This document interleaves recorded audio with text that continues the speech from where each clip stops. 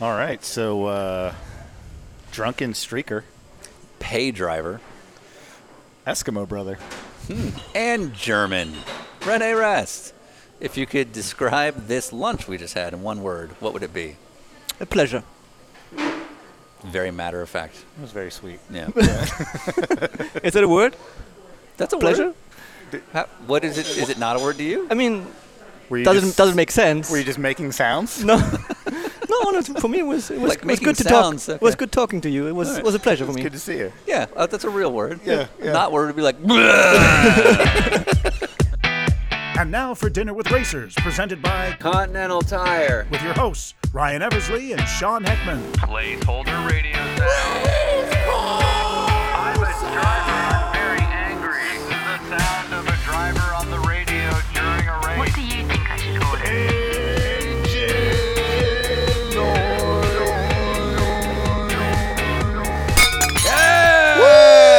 Dinner with Racers. Dinner with Racers is back. I'm Sean Heckman. I'm Ryan Eversley. And we are normally doing this from an elaborate trip on the road, but we're actually eating dinner at my home. yeah, it's a nice, lovely little meal here. In Pasadena, California. But that's because we just finished up a series of road trips all around the globe yeah. here in 2022. We added up all the mileage that we've done over the years, and we have determined through zero data that we have literally gone the distance of the moon and back. Now, why we were doing all those road trips is because we've been working not only on the podcast, which you're probably familiar with if you're listening to this, but also because we have a streaming series, which is going into its 4th season, which will be coming out soon. But where can I watch those previous 3 seasons, Sean? Oh, you can find them on Motor Trend. Motor Trend has 2 options. They got the old Motor Trend Plus streaming service, which you can pay for right now. Get all kinds of amazing Motor Trend automotive content and our show. It's also available on Motor Trend's YouTube. So, Ryan, if you go to google.com Yeah. and then enter youtube.com in Google, Right. it'll send you to a link of youtube.com. You Yes. click on that. Correct. Then you search for Motor Trend. Right. And then within the Motor Trend thing, you'll find the Dinner with Racers shows. Yes. You can also just go to youtube.com/Motor Trend Watch. Yeah, if you go to YouTube, you can just type in Dinner with Racers, and it'll come up, and we've got a bunch of other content we made over the years. But we're really excited about our Motor Trend partnership, and we're hoping that you are too. We've heard that you guys want to watch our show from all over the globe. Previously, that wasn't possible, but now, thanks to YouTube and Motor Trend, that is completely a possibility. So our first 2 seasons from 2019 and 2020 are on there. We just put out a 3rd season this summer. We got a 4th season coming out very soon, so stay tuned and watch. But now, let's listen. Who are we listening to today, Ryan? Today we have one of our favorite people in motorsports. You and I have both worked with this guy a couple times. We liked him so much that we've been talking about getting him every time we talk about guests that we wish we could have. Because of the sports car racing schedule has a 2-week back-to-back test with the Roar and then the Daytona 24-hour, we figured why not try to get a handful of guests that would be staying over for the race. So we reached out to René Rast, and of course, he immediately replied and said, I've been waiting for this for years. He did. That's exactly how he said it. Verbatim. He did not go, okay, whatever.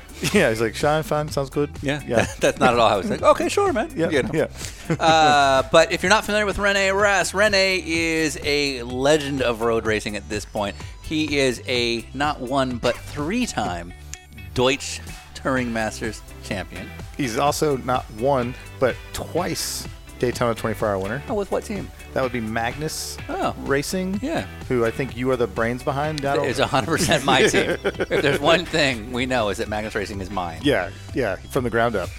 He's also raced the Formula E Series, and he's just become one of these guys that you can plug and play into any sort of road racing situation, and he is always fast and has gotten the nickname Fast Rast. Does he really have that nickname? Yeah. So Sean flew into Daytona. I was already going for the races, and it worked out that we were able to sit down with René at Dancing Avocado in Daytona Beach. That is Dancing Avocado, which is a very vegan specialized restaurant because René is vegan. We had sort of a brunch, if you will. Sure. I had a chicken sandwich. I honestly have no idea what I had. You had vegan food. I had a vegan waffle. So while we were enjoying this delicious meal, we heard some great stories nonetheless. For example, confirming Eskimo brother status. Oh, Eskimo brother. Now, if you heard our previous episode with your own Bleekemelon, Yeah. you'll know what that's in reference to. Sorry, Ron. You'll learn about a factory driver as good as René Rast having to buy his own ride. And you're going to hear an amazing story about needing a doctor and not Dr. Ulrich, who was formerly the boss of Audi. Now, speaking of Audi, Ryan, Yeah. it's important to know that this was recorded in January of 2022. Yep. René was very much looking forward to his upcoming DTM season. Correct. And just a career with Audi. Yes. Because Audi was, of course, engaged in an upcoming prototype project that René was very much ingrained into. Sure. Little problem. Yeah. They're not doing it now. That's all gone. Yeah. So. And René is no longer with Audi. Right. So René, at the time of this recording, was with Audi, was not driving Formula E any longer. Correct. He was just looking forward to an Audi prototype. He has since been announced as a driver for BMW, as well as one of a plethora of new McLaren driver signings where he will be competing with McLaren in Formula E. So just disregard what he says about Formula E in this episode. Yeah. Or Audi. Now, speaking of René, however, guess what he did for us this year? He decided to give us a lot of time and drive us all around the country. René Rast. He flew us to Mexico. The 3-time DTM champion. Drove all around the United States. Yes. Flew the plane to Mexico. Flew the plane, yeah. And, wow. Well, thank you very much for driving, René. I'm René Rast, and I'm definitely not driving an Acura. I don't know what you just said. Now, once again, none of this is possible without our amazing partners, Continental Tire. They have backed us from the get-go. We have a streaming series. We have the podcast. We have all sorts of dumb stuff we do with iRacing and YouTube and you name it. And, of course, we can't do that without your support and buying Continental Tires, tagging them and all that fun stuff you guys are already doing. And also the people that keep paying me to drive race cars, Acura. We appreciate them as well. But Yep. now You got to do your thing. I got to do the thing. That's the thing. Yep. I saw you look on your face. Yeah. All right. Well, here we go. Get ready, folks. Yep. First of the season. There we go. Continental Tire. Boom. Cross contact. Did we ever look it up? What, for what? The LX. There's the LX is its own model. There's like all different ones. So. LX. René Rast. Hey, Ryan, it's Sean here. Hey, Ryan. Sean here. Have you noticed how if you actually comment on a video, it's 1,000 times more legit than just a bullshit number? Yeah, it's how you can actually tell that people are paying attention. Yeah, so maybe our fans should comment on them YouTube. So if our fans comment and like on Motor Trend's YouTube channel, we probably look pretty sweet. So they should comment on the YouTube Motor Trend Dinner with Racers videos? Yeah, just like tell Continental you like them in the comments on Motor Trend. And tag Motor Trend on the Twitters? No one's making us do this, right? No. All right, we're going to start in 5, 4, 3, 2. What's going on, sir? Nice seeing you. How are you guys? Yeah, we're good. Living the dream. Better now. Yeah, put that on. We waste no time. Do you know anything about this? I actually listened to one or two of them. Okay. I just want to check it up, you Just know. to know what it was. You listen to Bleecker Mullins? Yeah, exactly. Did you really? When he talked about his ex-girlfriend Oh, it's happening. It's already Grid on. girls and stuff. Yeah. Okay. It was quite funny. Okay. So is that it's on our notes. then let's just get right to it. Yeah. Yeah. First thing. So Eskimo Brothers. Do you know the term? Don't think we can describe it. Ah. Yeah, yeah. Eskimo brothers. Yeah. Eskimo. Yeah. Yeah. So We say in German Lochschwager, Okay. which means you're this. Yeah. Anyway. if you could see what he did with his hands. Yeah. Yeah. Yeah. So. All right. So, what's your version of this story? Yeah. I cannot say anything about that, to be honest. Uh huh. Can you confirm or deny his version? Was it accurate? Yeah, it was actually. Okay. All right. It was. Yeah.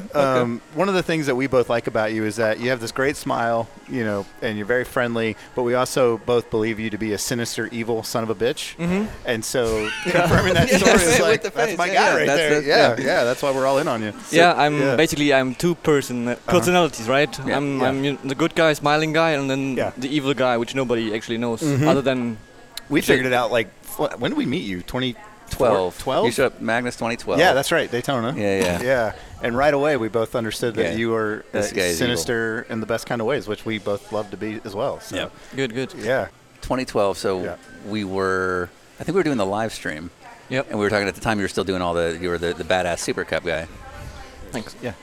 And somehow Jerome had come up because he was on track. He's like, yeah, we used to be friends, but now I'm doing pretty well. We're not friends anymore. And you said that. Did you say you that? said that. And we said that. But Yeah, my point yeah. is, you had this kind of smile, like it's because I'm kicking his ass. Like you had this smile, I was like, yeah, that's my guy right there. Yeah. Oh, man. Evil son of a bitch. Yeah. Yeah, we had some good times, Jeroen and me. Uh-huh. It was fun times. We were teammates in the Porsche Supercup, and we were fighting against each other on track, but also off track a bit. And then, some other stuff happened. But yeah, he's a good guy. He's a good guy. I like him. I just talked to him recently. Him and his brother. I met him in the hospitality. They are good guys. Yes. So I like them. Yeah, we're big fans as well. But I think where that starts to take us down the road of is the European mentality of like you have to hate the people you race against versus the U.S. version where it's like Is a it lot different? more relaxed. Yeah, is it? Yeah. Yeah. Yeah. On track, it's very aggressive, but off track, it almost immediately disappears. Whereas over there, it seems like you would maybe sleep with someone's ex-girlfriend to try to get a rise out of them, mess with them a little mentally. Could that have been the case, René Rast? I think that's just the mentality of Europeans. They just hate each other. Said the German. Yeah. Yeah. Okay. But okay. It's different here. But I'm not sure if it's just, on the surface that you like each other, and once the door is closed, that you kind of hate each other after, the door's closed, or... Not us. Well, we hate everybody. Yeah. Yes, like the second we get on these trips and the door closes in the car, it's just like evil hatred. Whereas you're more upfront about it, is that what you're saying? Like you don't feel the need to be behind the closed door? We are more open, like saying if I don't like somebody, I will show him that I don't like him. Yeah. While some of the Americans, they still say, hi, how are you? Yeah, right. Yeah. And, these kind of things. So we are a bit different in that way, but, Do you have to hate people to beat them? You personally? No.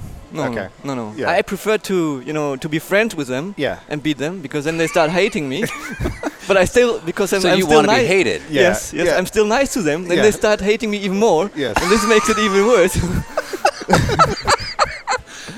You know what that is? Evil son of a bitch. Yeah. Holy okay. Are we recording already? Oh, yes. Okay. Yeah. We're going. No. Say more stuff. Yeah. We'll get it all out first. So, I didn't know you started in motocross initially. Did you read my biography? Or what did you do? I think you said it in an interview. Did I say it? You said in an you said it in an interview. interview. Yeah. But I Yeah. just assumed you did karting and then you got into single-seaters and did the whole thing. But No, actually, when I was very young, I started on motocross, like on two wheels in the dirt and stuff like that. Like racing or just? Just for fun. Just doing I it, just okay. loved the speed. Yeah. I was as a kid, I've always been on 4 wheels, 2 wheels. I just loved the speed, and somehow I got a motocross bike. My dad bought me one. And then we went out, and I just had fun on my own. But then I crashed a couple of times, and then my mom said, no, you're not going to continue like that. And then we switched to 4 wheels. But yeah, I started my, career on 2 wheels, actually. Nice. So what I'm hearing is that Dad was into this stuff already. Yeah, he liked that So stuff. was Dad like a big race car guy? No. He's actually not a racer at all. Okay. We have nothing to do with racing. Okay. My whole family is from a different background. And I'm the only one who's actually into racing. Yeah. Quite funny. But he supported me quite a lot. I mean, my whole family supported me. But my dad was the one who was going with me, on the race weekends, buying me a cart, buying a motorhome, a trailer, all that stuff. So he was supporting me all the way till a professional race driver. yeah. What do your parents do? Both retired now, Yeah. basically. But they had their own companies doing like Parship. I don't know if you know that. It's like connecting people online, like a dating website. Oh. Okay. Like But for dating or For dating, yeah. So your parents basically ran like a Match.com? They started internet dating. Yeah, but before the 25 years before Yeah, it happened in the internet, they did it basically in newspapers. Oh, Yeah, personal ads. Yeah. Okay. So that's what. I would have never guessed that. Yeah. How'd they meet? Through a personal ad? No. Oh, I so don't they know. weren't like, not only am I the CEO, I'm No, also a customer? I have no idea how they met, but not through that ad. Yeah. Yeah. Wait, so Okay. your parents were matchmakers? That was their career?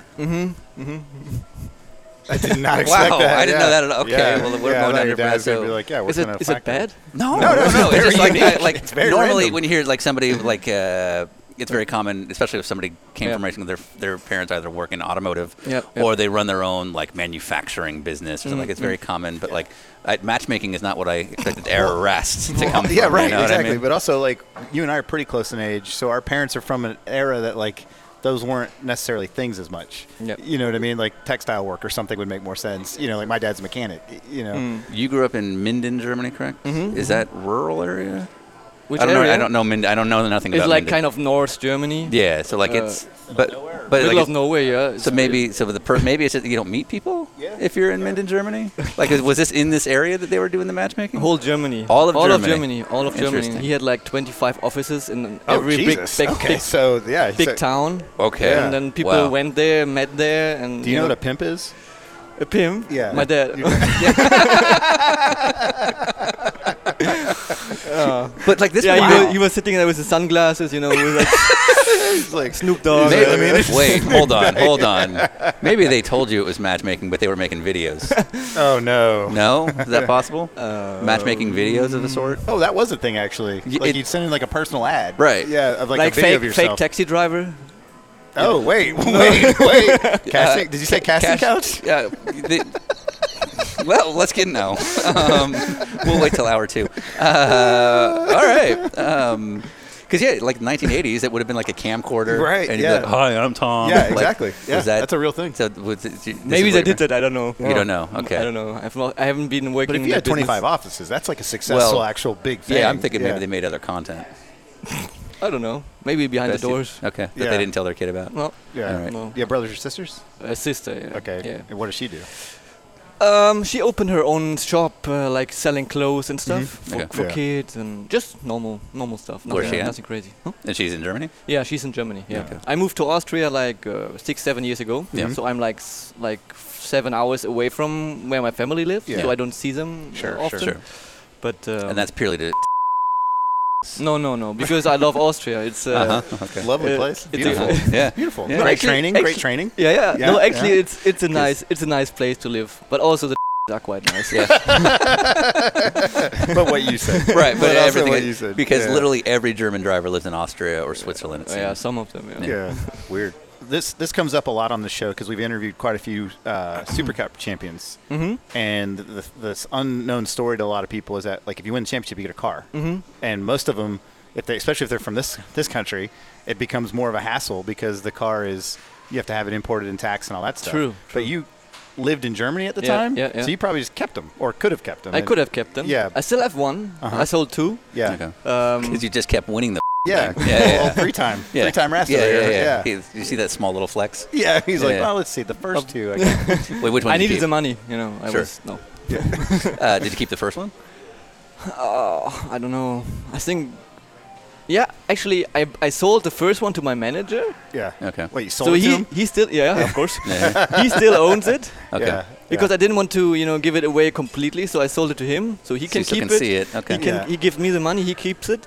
And the second one I still own. The third one I just sold. So I don't know where the third one is. Right. Sure. But the second one I own by myself. So when you win this, Okay. do you get the car? Like, because I keep hearing you end up with this like enormous like VAT, this VAT bill from the whole thing. Was this part of the process?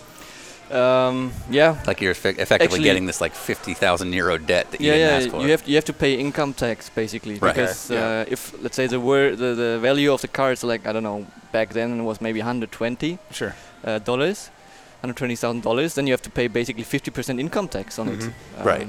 So you're not- getting a not- free car, but you just got $60,000 Yeah, of Yeah. not in right. that year, but the year after. Yeah. Yeah. And then As a Super Cup driver. either Which- you pay it or you sell the car. It's like yeah. it's not easy when you're young. I Yeah. was like 20 something in the beginning of the 20s. Yes. 60,000 just to put on the side to pay tax is not not normal for doing a good job. Yeah. So, It was always a dream actually. When I started in the cups, in Porsche Cups, I had always that dream one day winning the championship and getting the car.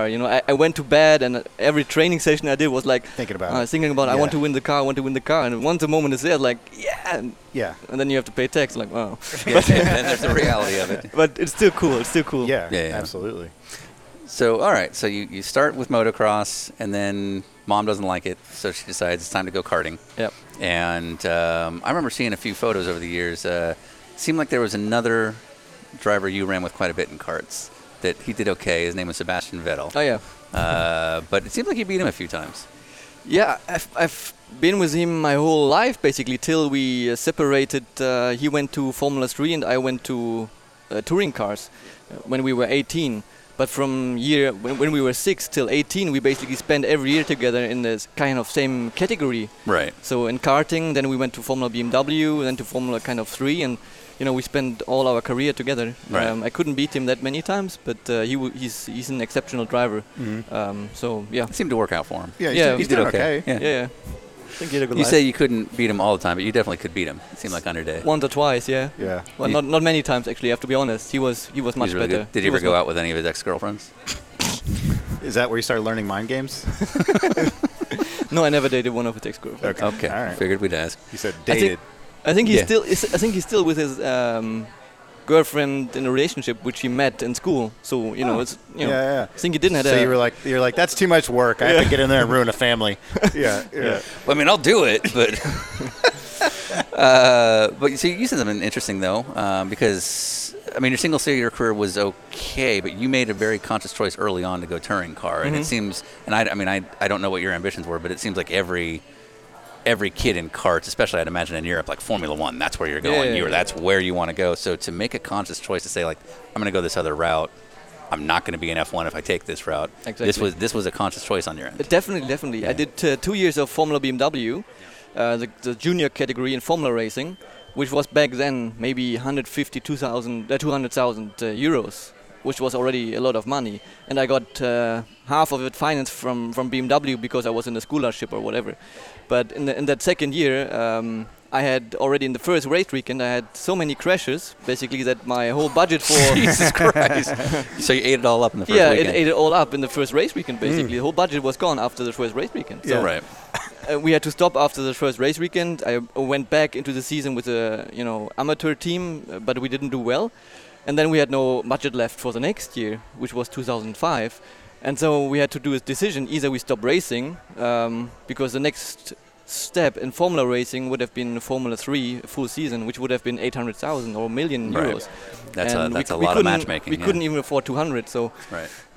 was a big problem for us. So we decided to go. My dad decided to go to Polo Cup, which was like 50,000 or something. But I said no, I'm not going to do that, because obviously it was like a step down from Formula racing to touring car. Was a step down for me, and it was smaller cars, and it was just not what I wanted. He decided so that we do it, and I just followed, and in the end it was a good step, right step, because we won that championship in 2005, the Polo Cup. And then from that moment onward, my career just slowly started till it Right. really ramped up. Right. And in the end, it was the right step to do that. Yeah. What was the ego? Was it a big ego hit to do that? Yeah, definitely. Yeah, while other people like Sebastian going to Formula One, Yeah. I'm going to Polo Cup. Like, okay, it's not They're cool. kind of the same. I mean, there's like a little difference. It's not cool. Yeah. But you had to make a choice. Either you stop racing, Right. or you Or you find another way to race. you eat the frog, and I ate it. Ate the frog? I ate the frog. Yeah. Is that I've never I heard know this. that one. You Or eat a swallow frog? if you don't want to eat or swallow something, it's like You eating. just swallow it. Just get it over with. Eat the frog. Like, I just did it, and That's adorable. Okay. Yeah. This is a new one. sorry. Okay. Why are you sorry? It's a I've never European. heard- I've just never heard eat a frog. Yeah, no, I'm for all sure. in. Bite the bullet is another Bite term. the bullet. Bite yeah, the bullet is what we'll say exactly. here. Yeah. But just imagine Yeah. eating a frog alive. It's not. Oh, it's alive. It's alive. I yeah. say you deep fry something. No, I no, think they it's probably a- get it's, that down here. It's in alive. Florida. Like it's still alive, and you just swallow it. It's not cool. Yeah. But I had to do it. Yeah. I had to do it. So That's how you know it's a German phrase, because it's super sadistic. Yeah. Right. Yeah. Right? You know what I mean? It's Destroying like something. every fairy tale from the medieval times. I was young. I was a kid. Yeah. I was like 15 years old back then. I had no idea about life, and obviously, if you see other people going to Formula One, you also want to go there. But Right. I had no idea what other options there were. I had no idea that there was Le Mans. I had no idea about DTM or Yeah, anything sure. other, or IMSA or Right. Daytona. I didn't know that it existed. Right. So Well, in karting at the time, I mean, you would have been karting like with Sebastian competitive level in like the mid-late 90s when there might have been a big German superhero as like the big F1 Yeah, star. yeah, So exactly. That was like everybody wanted to be him. That contributed as well. Yeah, sure. Michael Schumacher. Yeah. Everybody wanted to be like him. Right, yeah, because that was the guy. And you met him a couple times in like little karting award ceremony kind of things, right? Yeah. We That's raced cool. on his home car track, which is Kerpen. In Kerpen, yeah. And he came every year once to basically give us the trophies.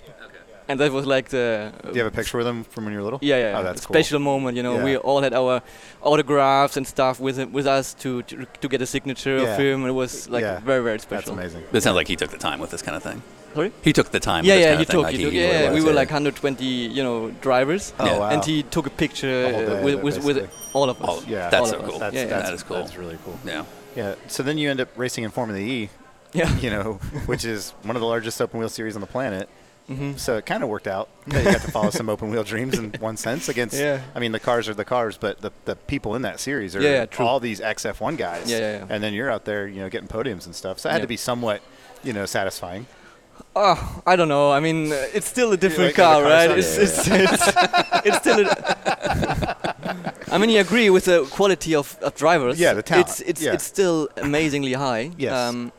But it's not what which drives me. I want to drive in the quickest car which exists, which is obviously a Formula 1 car at that moment, and I want to get the experience. How does it feel to drive a Formula 1 car?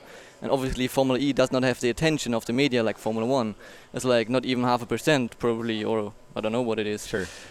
I read it's really popular. A lot of claims on the internet. But like talent-wise, you have to feel like, okay, I'm good enough to race against all these guys that raced in F1. Yeah. And you obviously had success there. Yeah, I mean, Formula E is still a different animal. It has had nothing to do with proper racing. I mean, proper racing in the term that Nope. Stay with that one. with what I'm used to race in the past. It's kind of different category in terms of motorsport. Yes. Yeah, it's still racing, but it's completely different. Yeah. So I had to get used to a complete different animal, let's say. But I wasn't really concerned because I know lots of those drivers, and I was driving against them before. So I was like, okay, when they can do it, I can do it. Yeah. So I wasn't really concerned. That was really well done. Yeah. I'm very proud of you. What? That is years of Audi PR training right there. That's you trying to not on the series.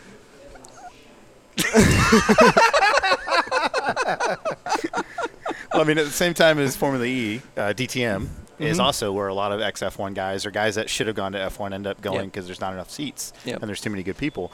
So it's not like you haven't proven that the capabilities are there if given the opportunity. I'm telling you, you're one of the best in the world. It's your opinion. I mean, it's. Yes, I think when you win 3 DTM championships in 4 years and like in dominating, finish second, and the one you didn't win. Yeah, and like you didn't win, like you. Wow, whoa, wait, hang on. What? I said finish second, and the one you didn't win, and you immediately your tone went. No, I was just I was thinking about something else actually. But no, it's okay. Continue. No, Go what were on. you thinking about? No. Yeah. Actually, when you say I'm one of the best, Yeah. I think I'm just incredibly lucky with what I got, and Sure. I think lots of things were given to me, and I just had the opportunity to fulfill what others gave me. So Yeah. I did so many races in my career that I have a lot of experience, and I think I have a big advantage against lots of other drivers, which don't have the experience. So I'm quite multicultural in any car I jump in because I have so much experience from 500 races. Yeah. And then I'm competing against guys which have like 100 or 50 races. Yeah, right. So Yeah. obviously I have an unfair advantage against them. But because I was very lucky to do so many races, Yeah, that's why I right. may be better in some races Yeah. against others because I was just lucky to do so many races. So I You're wouldn't say also I'm René Rast, though. Yeah, it's like I don't think you realize how good you are. Yeah. Now you know. No, I don't You know. Is this the fake? No, nice, no. internally, That's he's my like, belief. How long have you been in the U.S.? Yeah, I would 2 love days, if 3 inside days? He's like, right. Yeah, you're goddamn right. No, I'm René Rast. that's my beliefs. So we met in 2012 with Magnus, and like you were known as the hot Supercup kid. Yeah.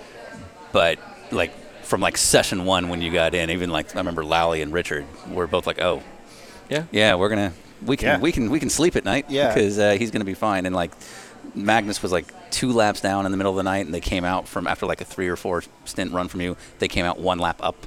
Okay. And that was all you. And the team and the and the strategy. team and the strategy and Lars. But It was crazy. He did the tires himself. I was like, he's awesome. but it was clearly PR. I mean, that was really that PR added a ton of horsepower. It was the webcast. Yeah, it was the web stream. Yeah. Was keeping it going. Yeah. But I just remember how instantly you integrated not only into the team, but just like your speed was there, but you. For being like a lot of times the stereotype of the European coming over, especially like the Supercup king, that you don't know how they're going to integrate. And I was like blown away at how, for not knowing what the hell any of this was, how calm you were in the whole thing, and then you could get it done on track. Especially finding out that was your first time. I thought you'd done it before. No, it was though. my first time. Yeah. And I remember coming here. I had no clue about anything. Yeah. I don't even know why I was there. I thought about it when I drove here. Why I was actually with Magnus. I had no idea how I came here. Porsche sent you. Yeah. Because it's like, well, 'cause in that time, like, so that like during the Grand Am days when we were running Cup cars at Daytona, there'd be like 45 Porsches racing in that race. Okay. And Porsche like would promise everyone some sort of factory something. Yeah, so and even if they weren't a factory driver, they'd send like a junior driver or a Super Cup guy. Right. Exactly. Yeah. And you weren't officially factory. No. But you were like this kid that destroyed everybody in Porsche Cup. Yeah. And so they're like, all right, we'll give Magnus, which at the time was only been around for a couple of years. Yeah. They threw the Super Cup kid at us. Okay, And then it okay. turned out the Super Yeah. Cup kid was pretty And also, Super Cup guys, they don't normally have the best reputation for the 24-hour because it's a long Yeah, race, yeah, and you sure. guys are just going crazy Yeah, over yeah, there. exactly. So I imagine there was probably like, this kid's going to rip the we'll see how splitter this off, goes, and then it's not going to matter. And then you were solid. Weirdly, you turned out to be René Rast. It was cool. It was cool. Yeah. For me, very, very different. Yeah. Because coming here for the first time, Yeah. I couldn't really speak English very well. I remember the time that I was sitting in the driver's briefing, like listening to whoever was the race director, I cannot remember, but I couldn't understand a word. Like what is he saying?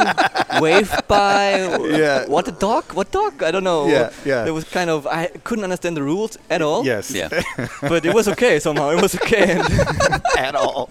Yeah. And I remember in the race, the radio didn't really work well, so we only had radio on start-finish. Yeah. And sometimes I did, stupid stuff, and they would tell me on start-finish, but I couldn't really understand it. But it was a cool experience for sure. Had you spent any time in the States before that? No. Oh, so your first time coming to the I United think, States? yeah, it was the first time. I love talking about this with people from overseas. What's the weirdest thing about this country that stood out to you?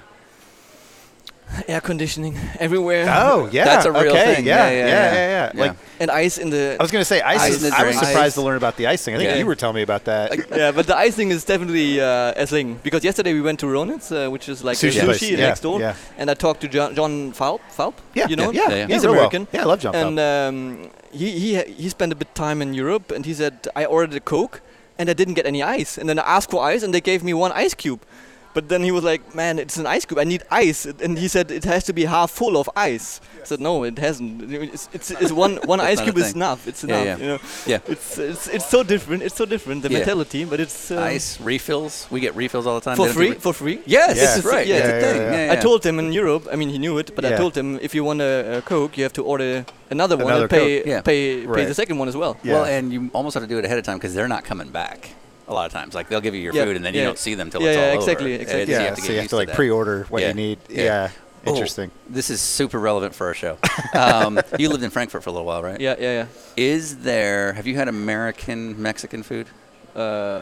Probably once or twice, but not regularly. Okay. Yeah. Do you know of any good Mexican food in the Frankfurt area?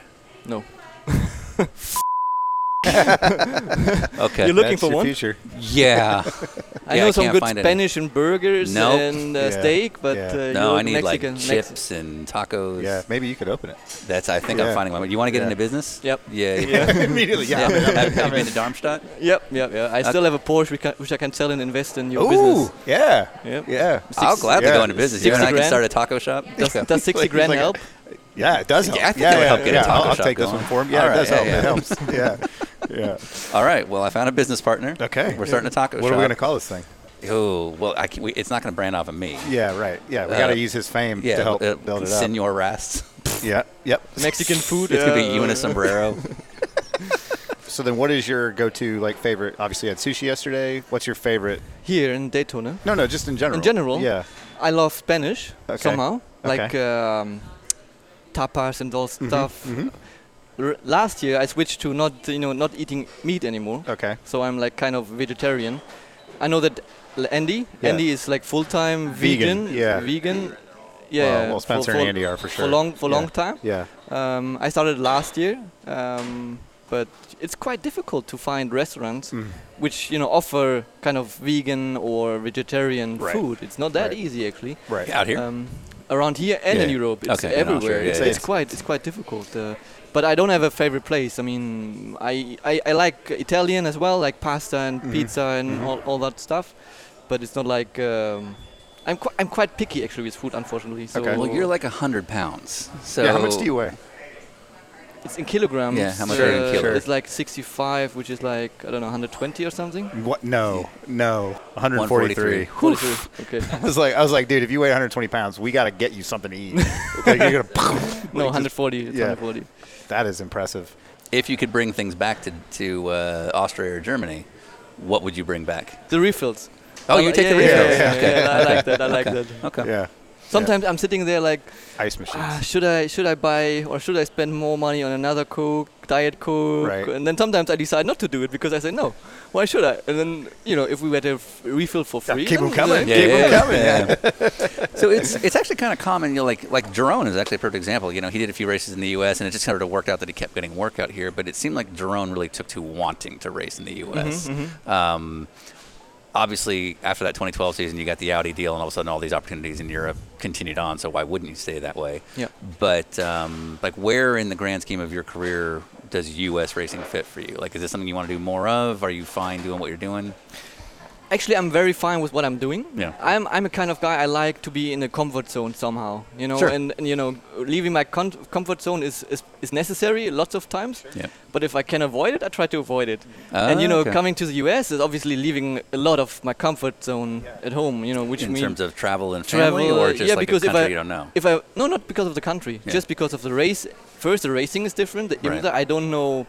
I mean, I know Sebring and Daytona. Yeah. And what else do I know? Watkins. Yeah. Those three tracks I know. Yeah. So probably 60% or 70% of the tracks I don't know. The racing is different, so lots of unknowns for me. So I say, and also I think I would need to move here to do full season because I don't like to travel back and forth Oh, like right, 20 yeah, times a yeah, year. yeah. So for me to come here would be a lot of effort and move my comfort zone completely. That's why I say I like the racing. I love the racing actually in IMSA and America. But to come here and race full time, for me actually no option at the moment because I have like a nest in Europe, which And is you're good. Yeah, warm yeah. and nice and comfy. Yeah. I'm living like 2 hours away from Audi. When they call me in the morning, I will be there 2 hours after they called me.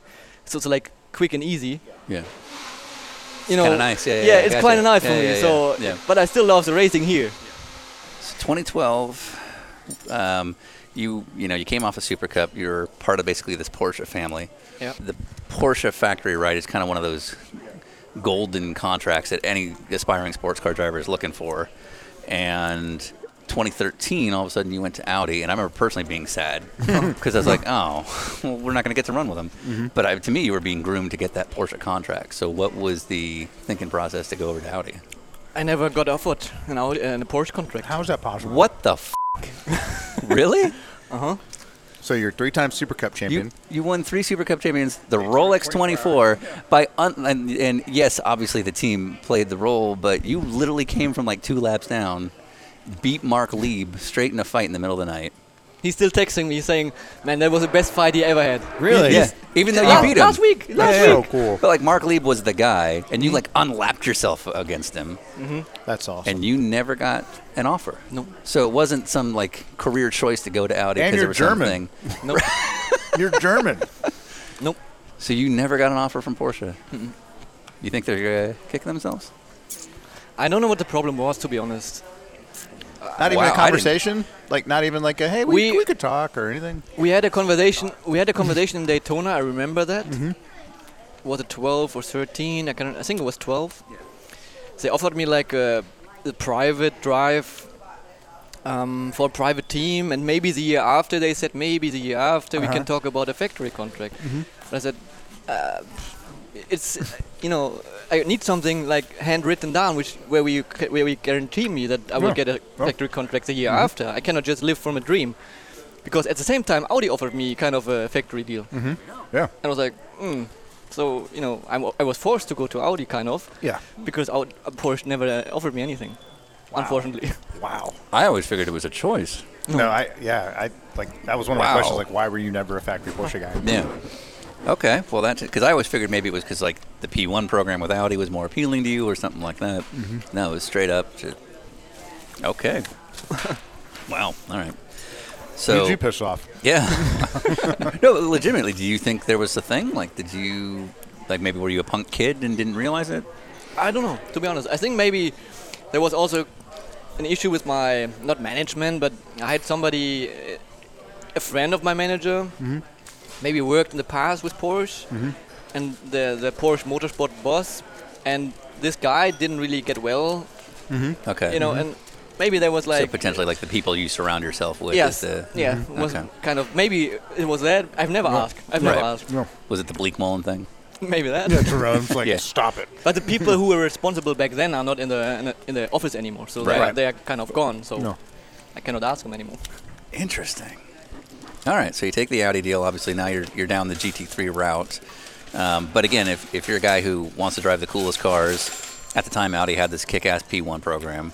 That roster was full, so to speak, but they did put you in for the sort of the extra car for Le Mans, and it seemed like that went well. And I think the hope was that maybe you were going to be going down this path.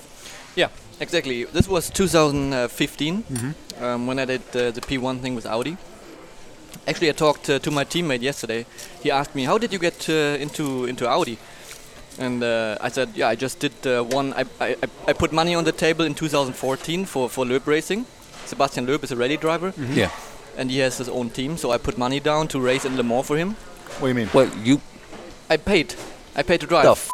In 2014. I paid to drive in 2014. You're a factory driver. You're a 2-time Daytona 24-hour winner, a 3-time Supercup winner at this point. Yeah. And you paid to drive at Le Mans. How much did you pay? With the goal of what? With the goal of being in Le Mans, getting experience in Le Mans, and then getting a factory program the year after with whoever, Porsche, Audi. Because back then I only had a small contract with Audi. It wasn't a proper factory deal. It was more like a GT3 kind of deal, right? And that the whole purpose was to do Le Mans 14, pay for it, and show you could do it, and hope that somebody sees it. And the year after... That's how committed you were. Yeah, and the year after, Audi signed me. Without getting a test drive in LMP1 before. So they signed me. And this was just an investment into yourself to say, like, no, I can drive these downforce prototypes. Yeah. Exactly. Because I'm assuming, just like it is today, if you're seen as a GT guy, you're not seen as a prototype guy. It's still the same in Europe, unfortunately. Yeah. We kind of have a company. We opened up a company a few years ago where we manage young drivers, right? You're right. And we have some of the young guns which are the best in their category, and also I rate them very, very highly in the overall motorsport quality driver perspective. But they still don't get a drive because people say, this guy don't have any experience in downforce cars or in this car or that car. And I still say, it doesn't matter what kind of experience you have.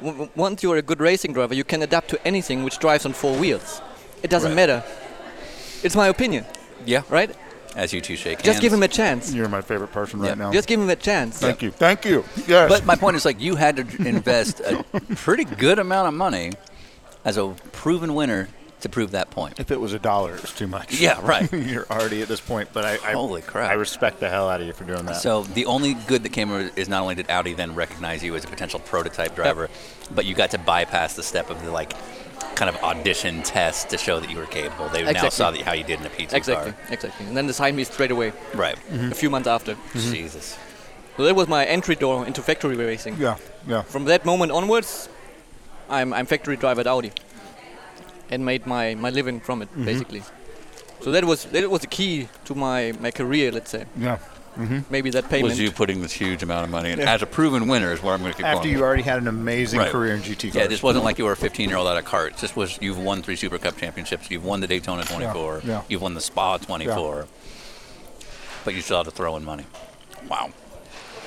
So anyway, okay. So that is eye-opening. So you get the call to then go run Le Mans with the and I'm pretty sure everybody, when we say P1 car, most of our fans know what P1 car is, but crazy high technology, ultimate prototype concept. What we have coming up is pretty cool, but nothing like what we had in that era in terms of hybrid technologies, downforce, just like basically F1 cars with a body around them.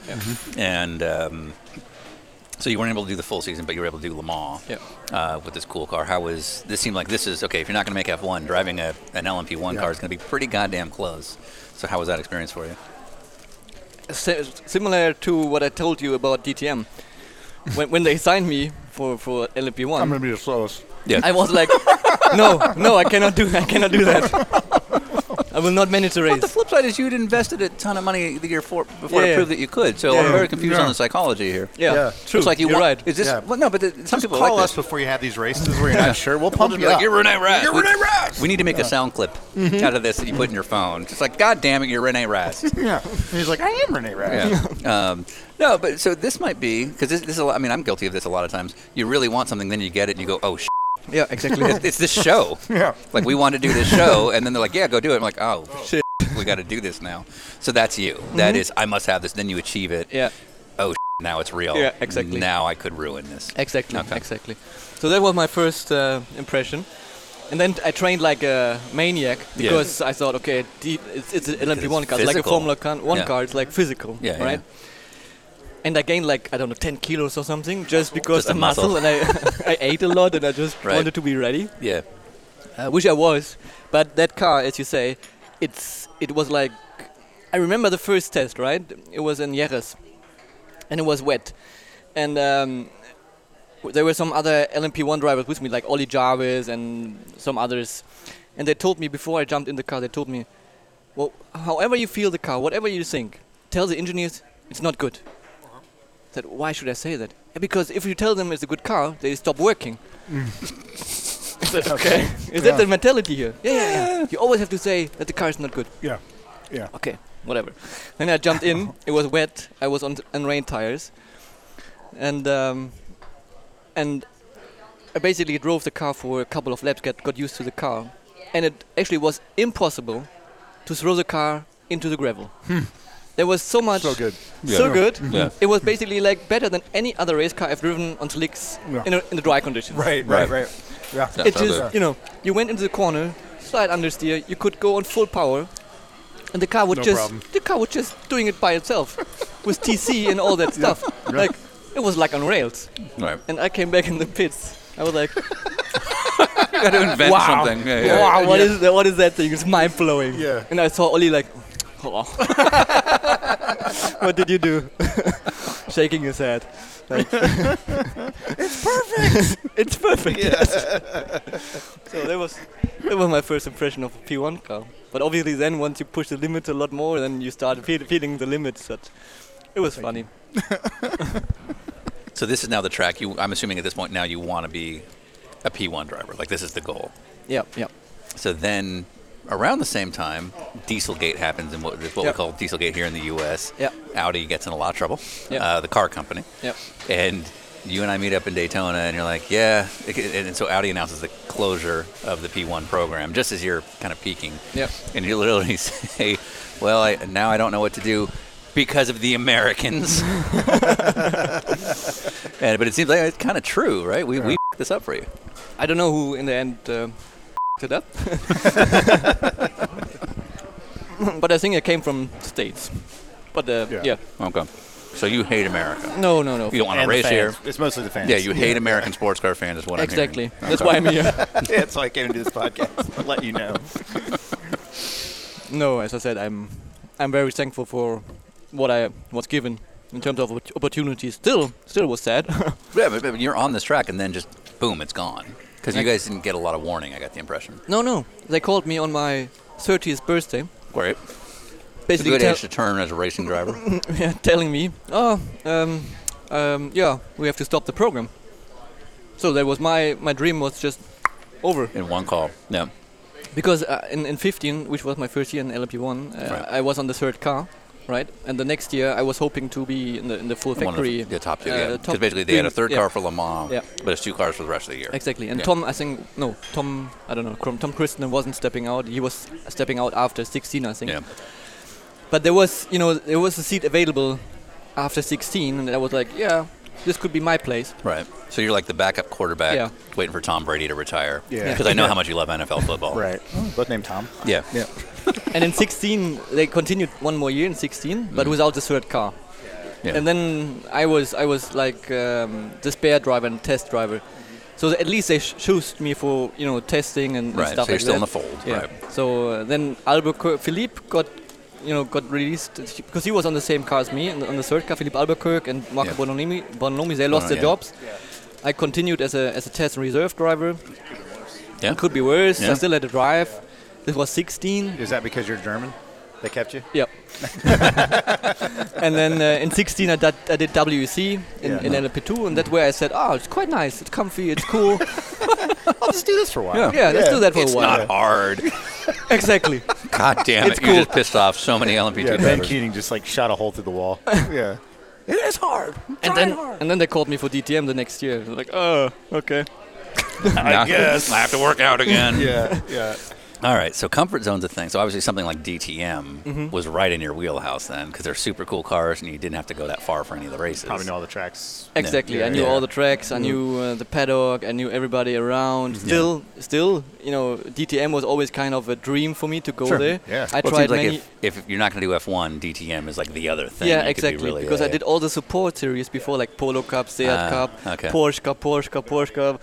I've been there for many, many years, and I always wanted to go to DTM. And I was very happy with where I was, because endurance racing was like chilled, was just relaxed. You did 1 or 2 stints, and nobody's looking actually on the last tens. It's like, yeah, you did well. You are within Some traffic. Yeah, window, right, you're right. with 1 second. It's fine. And it's good. It's good. Well, also, like, and this isn't specific to any specific teammates you've had, but if you're in like something like LMP2, you're going to have an AM driver. Yeah. So like you're going to be starting further back. Yeah. You know what I mean? So there's not this pressure that like I must get pole and I must Yeah. like you're going to have to come from behind no matter what you're doing. Right. Exactly, So, exactly. And then, I did endurance racing, and I was very happy with where I was. And all of a sudden, Audi pulled out of endurance racing, and then also like, okay, I want to stay in endurance racing. Yeah. But then Audi decided, no, you go to DTM. And I was like, actually, I don't want. Because like 2012, you had told me that DTM was kind of the goal for you. Yeah. But when you get the call, you actually didn't want it because you were just sort of comfy. I was so with comfy your in PT endurance stuff. racing, and Yeah. I like to be, in WC, and it was cool kind of racing, relaxed, and I like not to have the pressure, right? And I mean, the endurance racing is still a bit of pressure, but it's not like, in DTM, qualify, everybody is, within 1/10. That's how you know you're René Rast. Yeah, right. Because there are people right now that are losing their mind Yeah. on Monday of Daytona race week. Right. They're like, I got to step up this weekend because René Rast is in my class. Right. And you're like, this is the easiest week of my life. do a couple stints. You can be Yeah. a second off. It's all good. Exactly. What is, just to set the tone here, what is an unacceptable deficit in DTM for you? Like to another Audi, I'm guessing. Like what would be like, you're like 4/10 is like It's unacceptable. Yeah. Okay. 1.5 max. 1.5 tenths. Max. Well, because with you, it's like because it's positioned. Like you just can't be. It could be a thousandth of a second, but if you're behind somebody else, you're already behind. Yeah. Yeah, but Yeah, like 1.5 tenths is like where you in your head is like, I got to figure something out. Yeah. This is not okay. I mean, 1.5 tenths is like, yeah, maybe I did something wrong. Maybe. This is still okay, but if I'm Yeah. 4/10, it's like, Right. it's over. I have Well, to. okay. There's a massive issue somewhere. yes, Massive, yeah, massive. yeah. But also in qualifying, what's that difference? Like, is that like 7 positions, 4/10 Sometimes more. Yeah. Sometimes it's Yeah. between first and 15th. Yeah, right. in 4/10? Yeah. Yeah. So what about this weekend? So we're sitting here in Daytona Race Week, Rolex 24-hour. You're driving the Yeah. G-Drive LMP2 car. Yeah. What's the acceptable P2 gap for you this week? 4/10 is, if I'm P1 and the next guy is on, 4/10 behind me, that's Yeah. fine. Yeah, right. It's that's what I need, 4/10 to the second best guy. Oh, okay. So as long No, as I'm the window. Again, you know you're René Rast. No, I'm He knows joking. he's No, right, I'm right? joking. I'm joking. But like just to set the idea up that in a DTM race for you, if you were 1.5 tenths off, you are pissed. Yeah. And if you're in the G-Drive car this weekend in LMP2, which is just a different type of racing, and it's a lot less pressure for you as you're putting it, if you're a half second off the leader every now and then, it's not the end of the world for you, I'm guessing. During the race, not. For Yeah, sure not. okay. No, Yeah. because there with traffic, you cannot judge. Yeah, it's right. like, okay, Yeah. if I'm half a second Yeah. off, and sometimes I'm even 3 seconds off, I don't care. Yeah, right. Because I know when we are, next to each other, we will be the same. Yes. So yeah. in endurance racing, that's Yeah, about it. so that I kind mean. of shows you the difference between the mentality in DTM versus endurance racing Yeah. for a top guy. Yeah. I like that. And so you were looking at this switch to DTM as like, oh God, I don't want to have to get, because I assume you used to have that. Yep. And then you got comfortable Yes. in WEC, Exactly. family life is starting, and you're like, Exactly. I'm good, I'm relaxed, family's Exactly. starting. Yeah. I have to get this back now. I have to go Exactly. back to being a killer. Exactly, and Yeah. DTM was big it's big in Europe. It's Yeah. especially in Germany. It's Yeah, big. We have yeah. like 100,000 of people watching it and being on track at race weekend. Mm-hmm.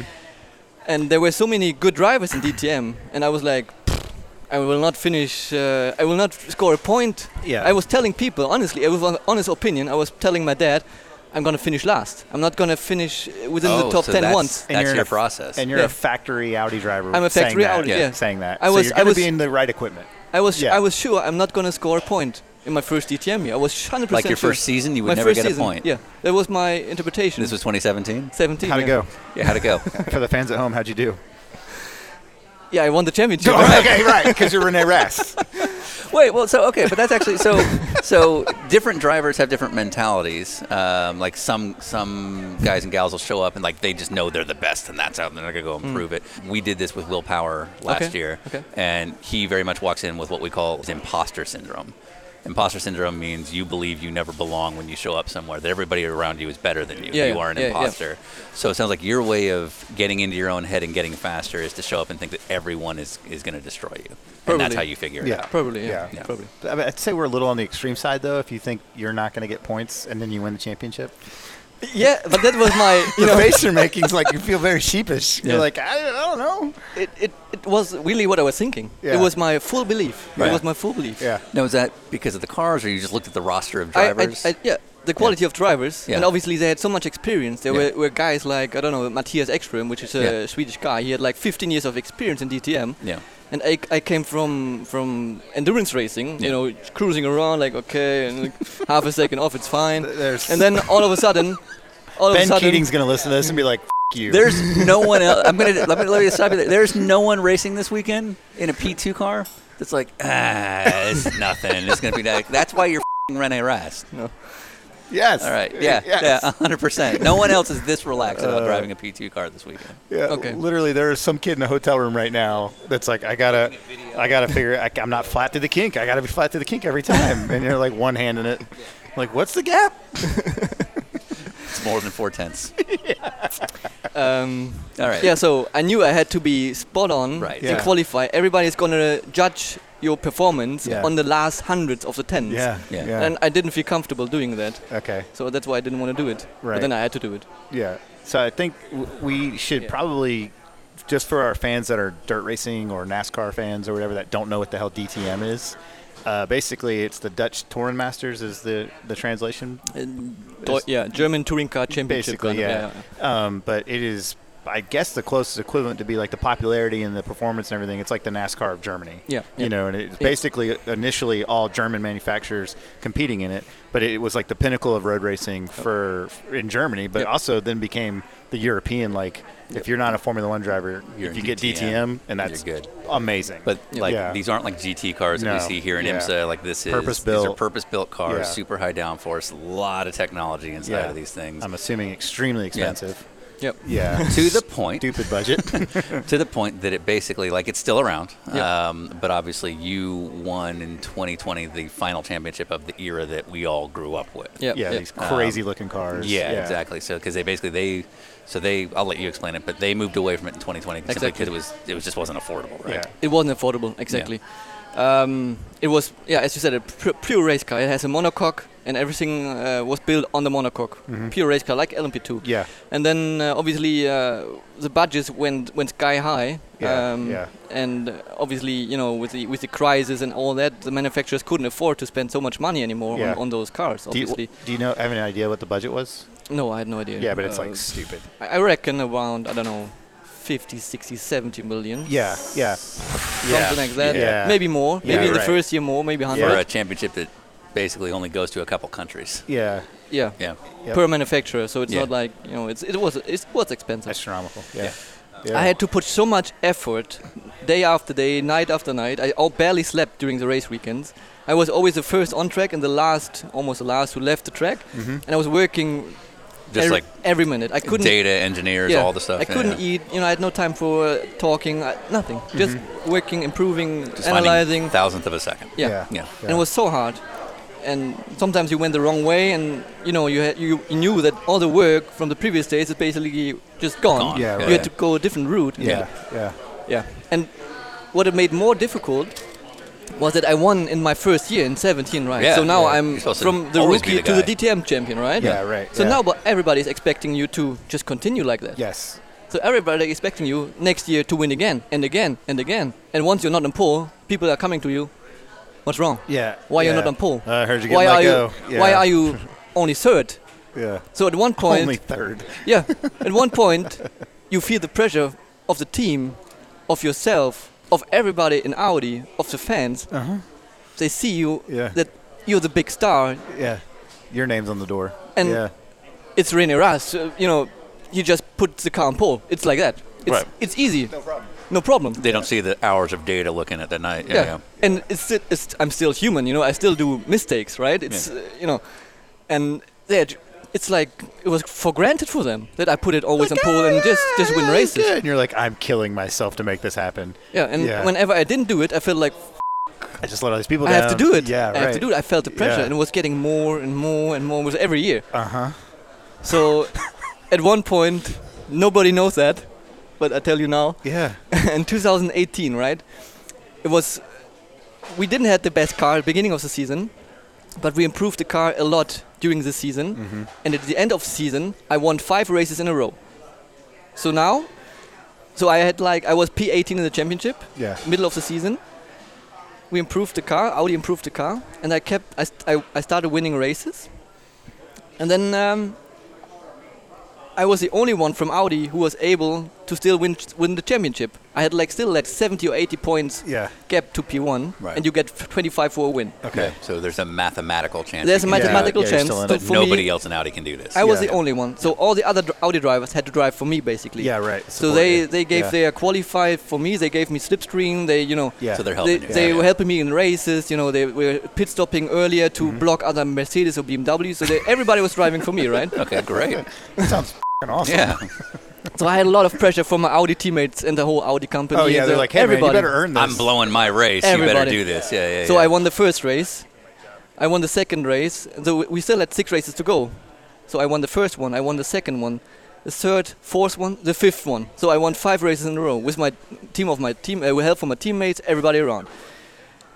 So now we arrive at the last race in Hockenheim, and obviously it was a nice sunny day, and the grandstand was full of Audi employees. It was just everybody from Audi was in Hockenheim. Yeah.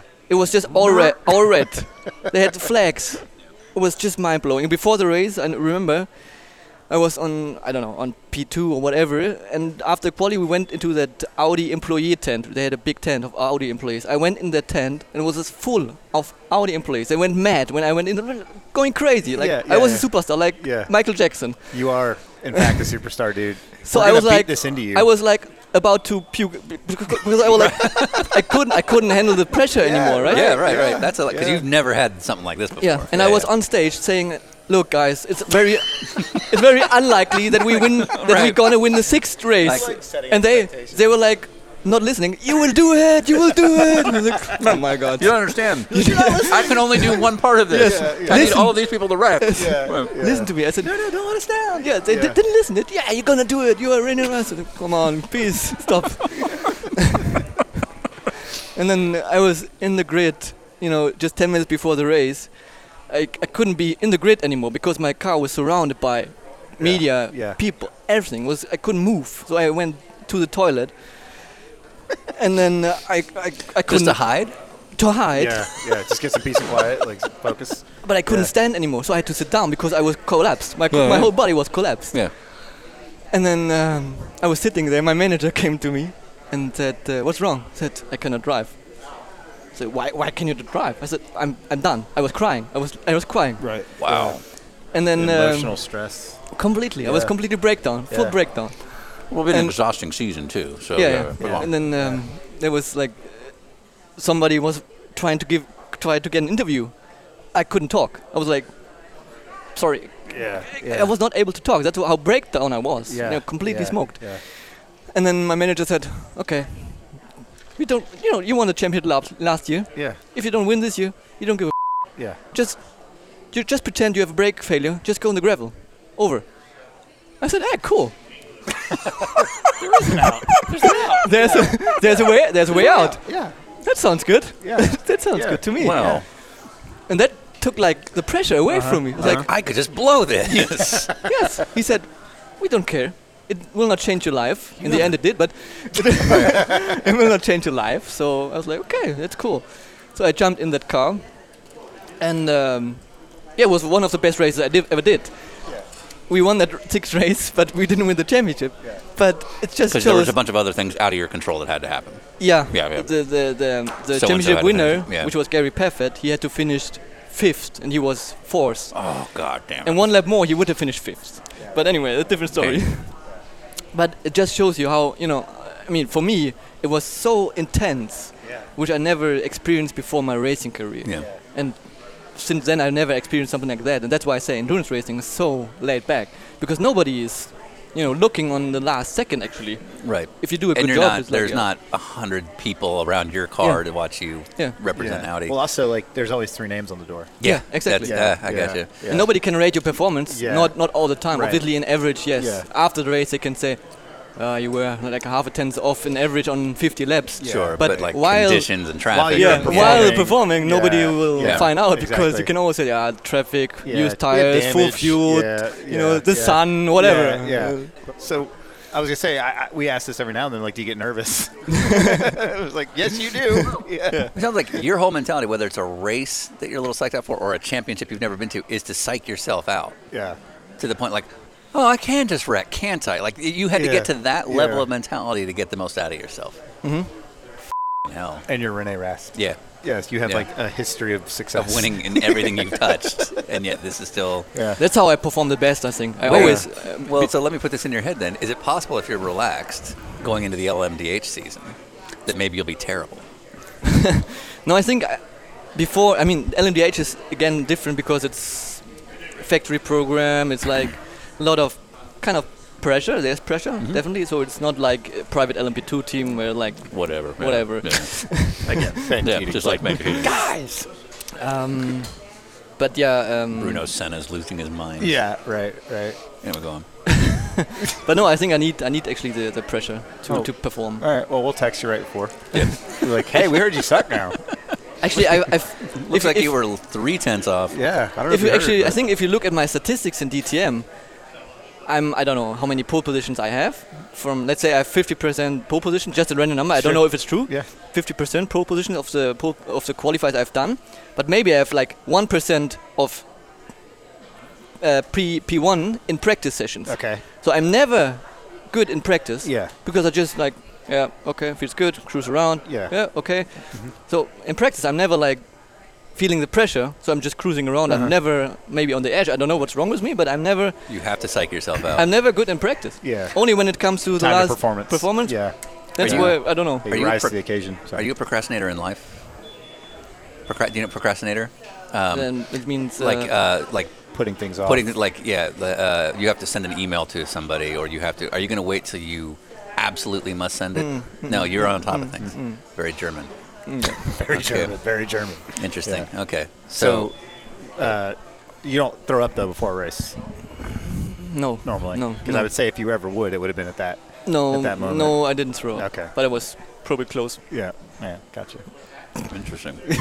Wait. So now you know the story. Never, That's I never told anyone. That's crazy. Wow. That's So then you go to Formula E. Yeah. And I mean, you're going to be going Like 100. You're going to be going at least 50 miles an hour. yeah. In some of 100 these miles tracks. an hour. Yeah. Yeah. 100. Okay, big name drivers, lots of effort from the factory. Nothing about what you've been saying indicates that you felt that same pressure in that series. True. I still had kind to perform, but it was very little pressure for me because I knew from the beginning of the season it's gonna be my only year because Audi pulled So out. you already knew they were pulled out Yeah. before I basically started Formula E. That explains a lot. Yeah. So I knew it's only 1 year, and Yeah. I have Lucas Di Grassi as my teammate. He's a Formula E expert. Mm-hmm. He's doing it since the first season, so he's also the most successful driver. And I was like, okay, if I beat him, it's good. Yeah. Yeah. If I don't beat him, it's normal because he's the most the successful. guy. He's the Yeah. guy. Yeah. So I'm like, I'm in the most comfortable position I can be. Which is not what you want. Yeah. You need Yeah, to be it's not trying good for to- you. Yeah. Exactly. I need somebody who's like young and trying to Yeah, you needed the René Rast. Yeah. of Push René me, yes. Rast. Yeah. Okay. But yeah, so the season was okayish, but Formula E is different because you need not luck, but it's very up and down, and lots of Yeah. factors which you cannot influence play a big role in your success. So it's like, yeah. I'm hearing you're not missing this at all. I know it makes sense that you were kind of out on it because when you podiumed somewhere, I sent you a note on Instagram, and your reply was like, "Thanks." I was like not at all excited. I was like, "Oh, all right, maybe." I'll give a shit." Yeah. Yeah, I mean the racing is. I have to say the racing itself is cool because it brings a different part into racing. That energy management thing, which you don't have in real, or let's say in proper. no, keep stay with it. In normal racing, you don't have that. It's like real. it's starting like starting a stint with half a tank. Yeah, and yeah. you have to make it to the end. Yeah, you can't just go. But everybody's the same. Yeah, Everybody's right, just having a right, half a tank. Right. So that brings like a new factor into the Yeah, racing, for right? sure. So all of a Yeah. sudden you're like, okay, should Something you I have to work on. Should I Yeah. waste my fuel beginning Yeah. in the end or middle of the race, or if I attack somebody, does it make sense, or does it make sense so to it's a stay little bit behind? of tactics of it make it Tactical. interesting. Yeah, That's cool. Yeah, I like that. That's Yeah, what I for like. sure, for sure. But driving the car is not cool. I have to admit, the only reason I watched any of it this year is because you were running in it. Like literally, I was like, I've never cared about it, but when you know someone and you're like, oh yeah, and obviously it's not your background, so I was like, oh, let's see how he does. Yeah. And I think one of the races, I think it's one of the ones you podiumed. I think with like a lap to go, the announcers are like, these guys are all running out of fuel. Yeah, Like they yeah. all went too hard, and that actually was interesting to me Yeah. because I was looking forward to just seeing cars pull over on the side of the road. But that's not real. You just as said put fuel. it. Yeah, right. Yeah, Right, yeah, exactly. yeah. Yeah, Because you're used to real racing. Yeah, Said René Rast. Said René Rast. Yeah.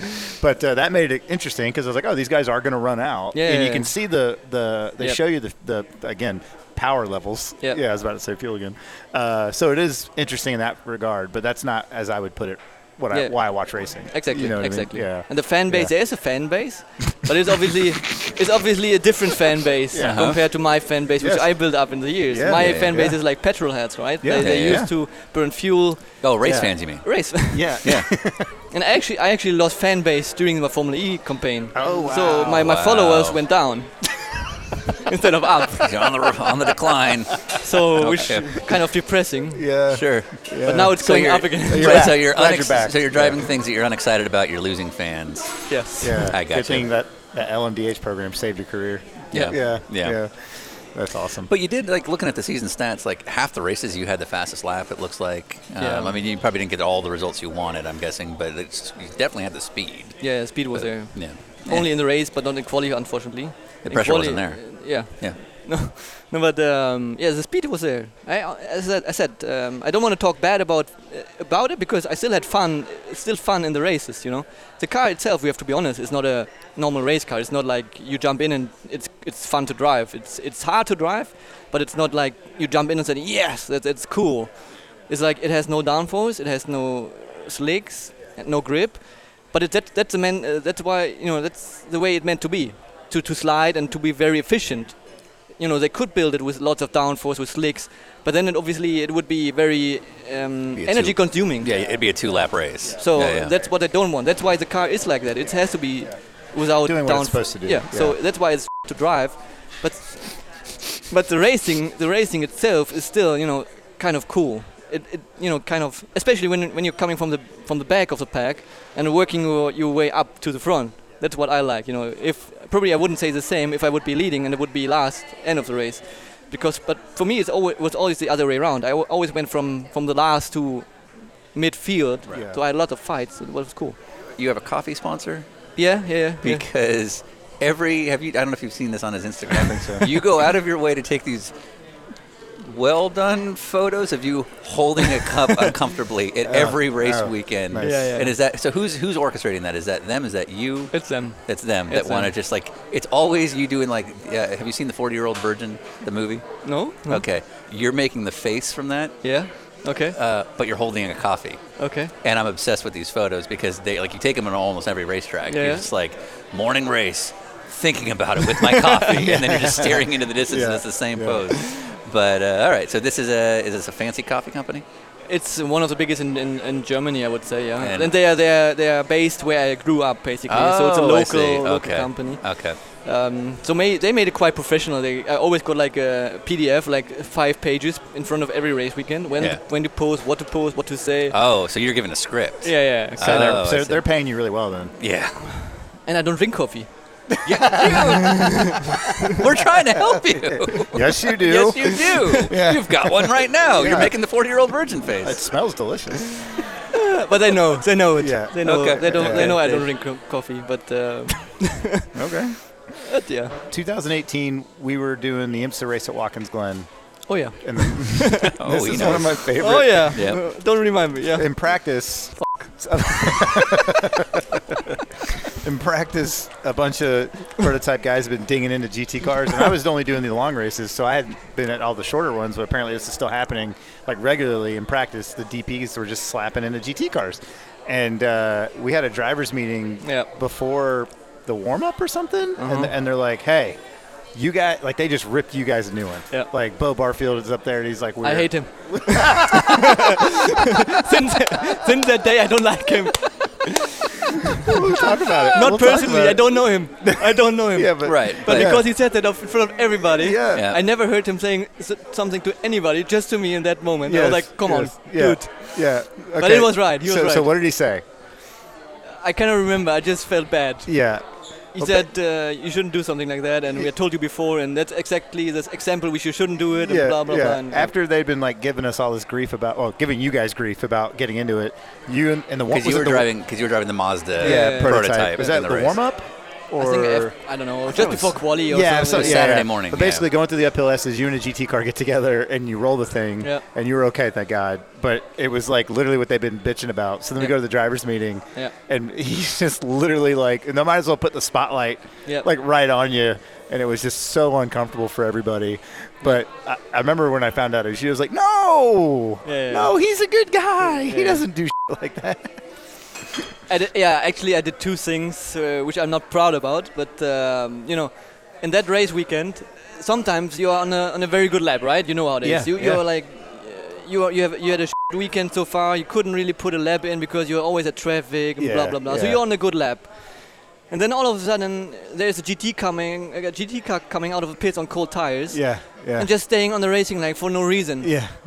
And then I was like, dude, I was on the perfect lap, I and need then this. you were, Yeah. and then I was going next to him and just going a bit close to him Oh. for no reason, just showing him, dude, there was no reason so to you do were that. trying to send a message. So you were sending a message, Kind of and it message. went wrong. I didn't put him any grass. I just went too close to him. Just to send a message. That was the first thing I did, right? Just saying, Uh-huh. come on, next time, watch your mirrors. Yeah. That was the first thing. Okay. And then I think Also, by the way, you're on the perfect lap. If this is the uphill S's, you've done one corner. No, that was not the perfect. No, that Okay. was a different practice session, right? Oh, That was okay, it. okay. That So was this a- wasn't Okay. that He's like, serious. I've got the run. It's like, you Yeah. did one corner. No, that Yeah. was that was Okay. different practice All session. right, sure. And then I got a reprimand for that already, like a warning or something. I got from the team saying like, hey, the race director control, said yeah. you're an Oh, asshole. so this you wasn't the should-" one where you got in trouble. Exactly. So you'd already, the buzz did not end in tragedy. No, No, not that that. one didn't. So end you in get a tragedy. warning already. I for got a this. warning for Yeah. that. I was like, The team told me not to do that, and I was like, okay, sorry. It was shit from my side, right? You shouldn't do that. And he said it yesterday again. You shouldn't do that. I said, okay. And then next practice, I don't know what it was. So I went in the car again. I still haven't done a good lap. So I did turn 1. Went up in the S's, uphill, and I was like, as you said, only turn 1. But I was down on my delta time. I was like, it could be a good lap. Yeah. And then I was passing a GT car just behind the S's, and because my delta time was still negative, I tried to be very precise, very efficient in You're the trying to meters, minimize the loss, millimeters, Yeah. in the way I've and traveled. You're trying to scrub any speed at the high speed stuff. exactly. Right, So I yeah, tried yeah, to be yeah. as quick in front of the to cut back in front. in. So you pass by, you try to cut in front of I the didn't guy. try to offend, or I didn't try to to show him. You're trying to minimize your time loss. Exactly. You're trying to get that fast lap. But apparently I turned too early to the right hand side, and the GT was still there. Yeah. So we had contact at 275. Yeah. And the car just hauling ass. Took off like a plane. Yeah. I was like, okay, that's it. I'm going to die. Yeah. Luckily I didn't, but it was terrible. I think the week before I rolled in a DTM car. Oh, is that when that was? Or the week after, I don't know. The big Nurburgring crash. Busy month. Nurburgring, yeah. So I had 2 big crashes within like 1 or 2 weeks, and I felt pretty down. Yeah. And this was 2018 when the DTM car was nowhere near to become competitive. So I was like, after winning the championships the year before, to that, I was like, oh, you're like, well, okay. maybe this Mazda thing will last forever. I was just lucky in 17. Yeah, right. That's just like, it was a one-off. Right. Yeah. That's, That was Watkins. Yeah. So you seem to get along with everybody. Do you have within the racing community, is there a racing crew?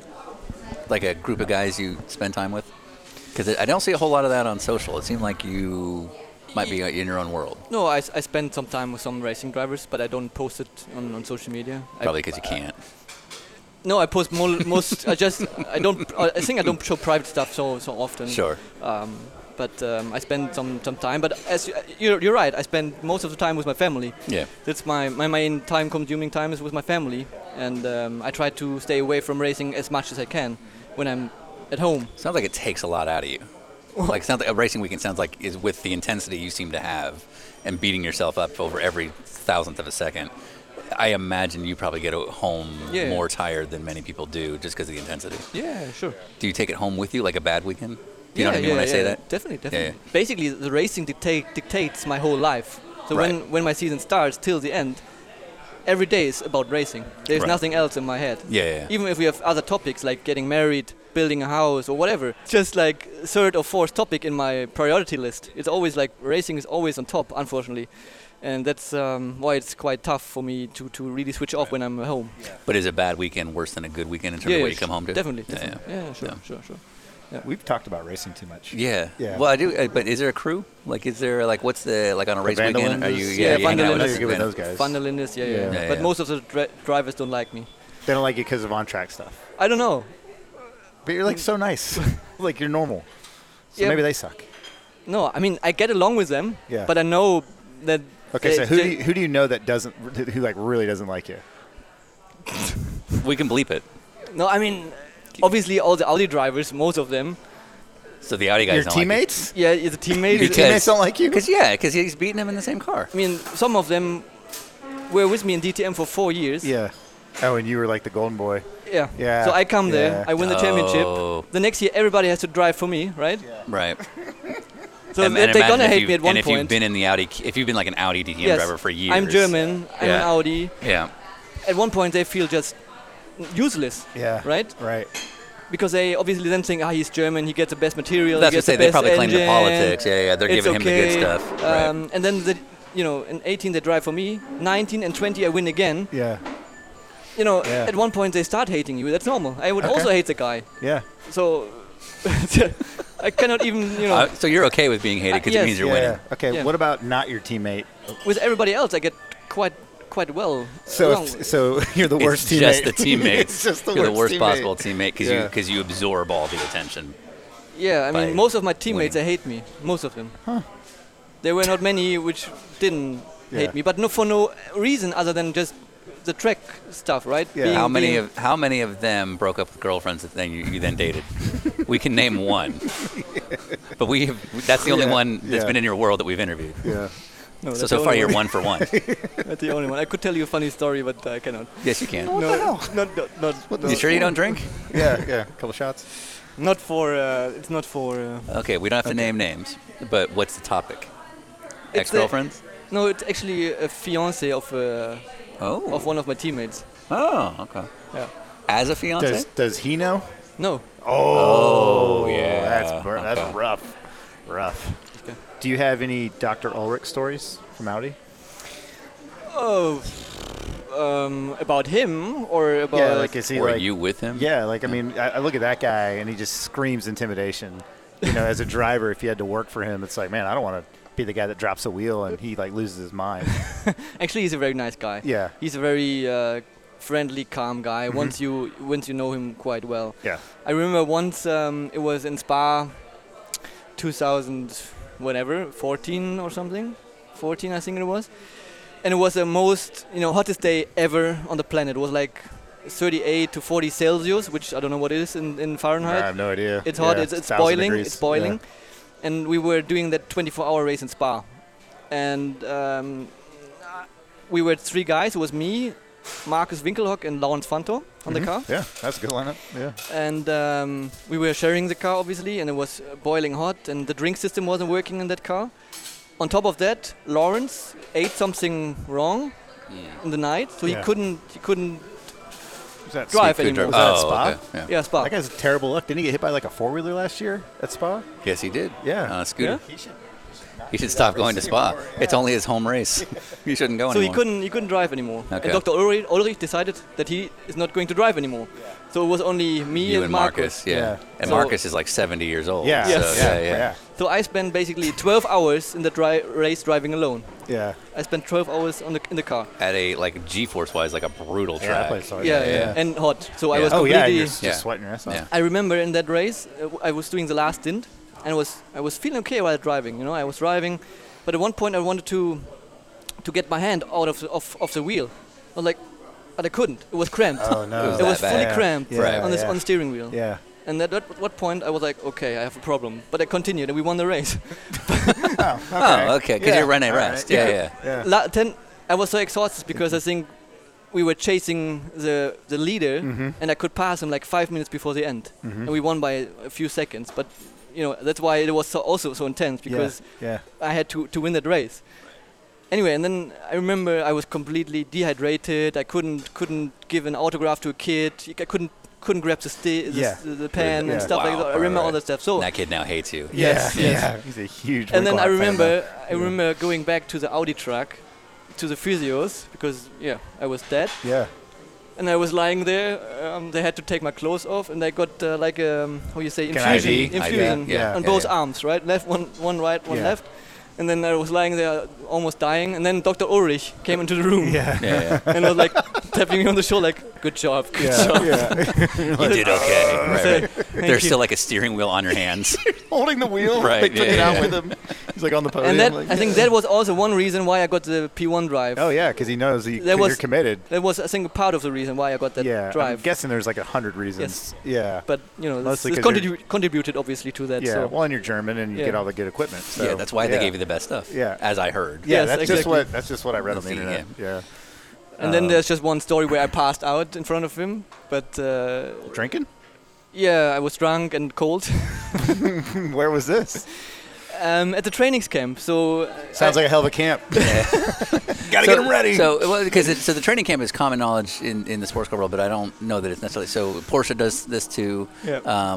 But factory drivers, you do this like intensive week-long exactly. fitness camp where you're all, and Exactly. it's like a bonding Exactly, experience, right? So exactly. it's all the factory Yeah. drivers. Yes, Anyway, so, cool. so it's how many factory Audi drivers are there? We were 20 drivers. Okay, so there's 19 guys and you Yes. because they hate you. No, Right. by that time they didn't hate Oh, me. you were still okay. I was still a rookie and nobody was. okay. I was like, Innocent, cute kid. it was a cute kid, and I was like, Smiles a lot. nobody knew me, so I was okay. like, I was. I'm gonna ruin everybody's. this entire town. So I we know had that- something about your fiance. Go on.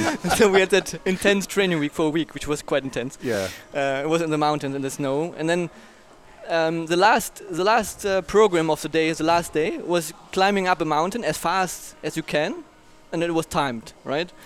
And like, how long are we talking? Like 20 minutes. Okay, Like yeah, so- it was kind of a Right. sprint. But you're all race drivers. You're all like, yeah, I'm like going to be the going fastest. going flat out. That's so- like high altitude. Yeah, so we reached the top, and I was, I don't know, probably last or whatever. We went into that little house. He just rasted it. Yeah. Yeah, that was Yeah. probably last. Yeah. Yeah. So we went into the little He was house. 3 seconds faster than everybody. We got snacks and drinks, and obviously I was a rookie. And is this the last thing of the day? Last thing of like, the day. like the thing's over. It's over, Yeah, it's yeah, over. Right, Yeah. Like the training camp and drink Yeah. party, whatever you want Relax, to call yeah, it. yeah. And the rookie, the newcomer, always had to do like a special thing. to get welcomed into the club, right? We call that hazing here in the U.S. It is not looked at fondly. Go on. So they completely made me drunk, and then they told me I have to get kind of naked. Kind of naked. Kind of. That means you had to get naked. Yeah. I said I was allowed to wear my underwear, Yeah, sure. and I had to run around that house for 2 laps. 2 laps, right? It was In like the freezing snow freezing and your snow. alcohol. Alcohol. Yeah. So I did 1 lap, And you're naked. Yeah. Yeah. Pretty Yeah. much, yeah. second lap, and then I was out of breath. I Right. couldn't, Yeah. and then I collapsed behind the building. Where's the new guy? He didn't come And they around this forgot. time. Yeah. That's what happened. The next thing I remember, I woke up in the house, under somebody's t-shirt in the stomach, my face on his stomach. So they tried to warm me up again, because apparently I was there for a couple of minutes. And they were trying to warm me up again, and I woke up like underneath somebody's t-shirt. I'm like, what's going on here? And they said, call the doctor, call the doctor, call the doctor. Somebody was screaming, and then I woke like I opened my eyes again, and I saw Dr. Ulrich standing ahead of me. And they said, not this doctor, the other doctor. Like, bring the real doctor. Yeah, no, like a medical doctor. A medical doctor. I said, oh my God, what's going on here? So yeah, that's one of the stories. Yeah, that's Interesting. amazing. Yeah, I did not expect that one. Yeah, but say, Yeah. and they handled it better than we would have, because you'd have had Sharpie all over you. Yeah, it'd just be just like 5 dicks on you. Yeah. Like, that's how that would have been. But all right, so we do a pass-along question with every guest. We're gonna here in Daytona Beach. We're gonna go have dinner in a couple hours with your old buddy Ollie Jarvis. Yep. If you could ask a question of Ollie that we can hide behind, what would you ask him? In Sebring once, I remember the story. I was sitting basically during the race on the, how you say, on the Pit stand? Pit or something? stand, yeah. And Tristan Nunez, I don't know, was having an issue or whatever. And they told Ollie Jarvis to get ready, right? So he was there and he was the next in car. And Tristan wasn't meant to stop in that lap. But somehow he had to stop in that lap. And then they told Ollie, get ready, get ready, get ready. And he was like freaking out, like, what, where's my helmet, where's my stuff? So everybody, like the mechanics, tried to suit him up, right? Somebody tried to put his glove on, the other one tried to put his hand system on, the other one tried to put his helmet on, and he was like completely freaking out, like, wah! Going completely mad. And then I actually have a video of that.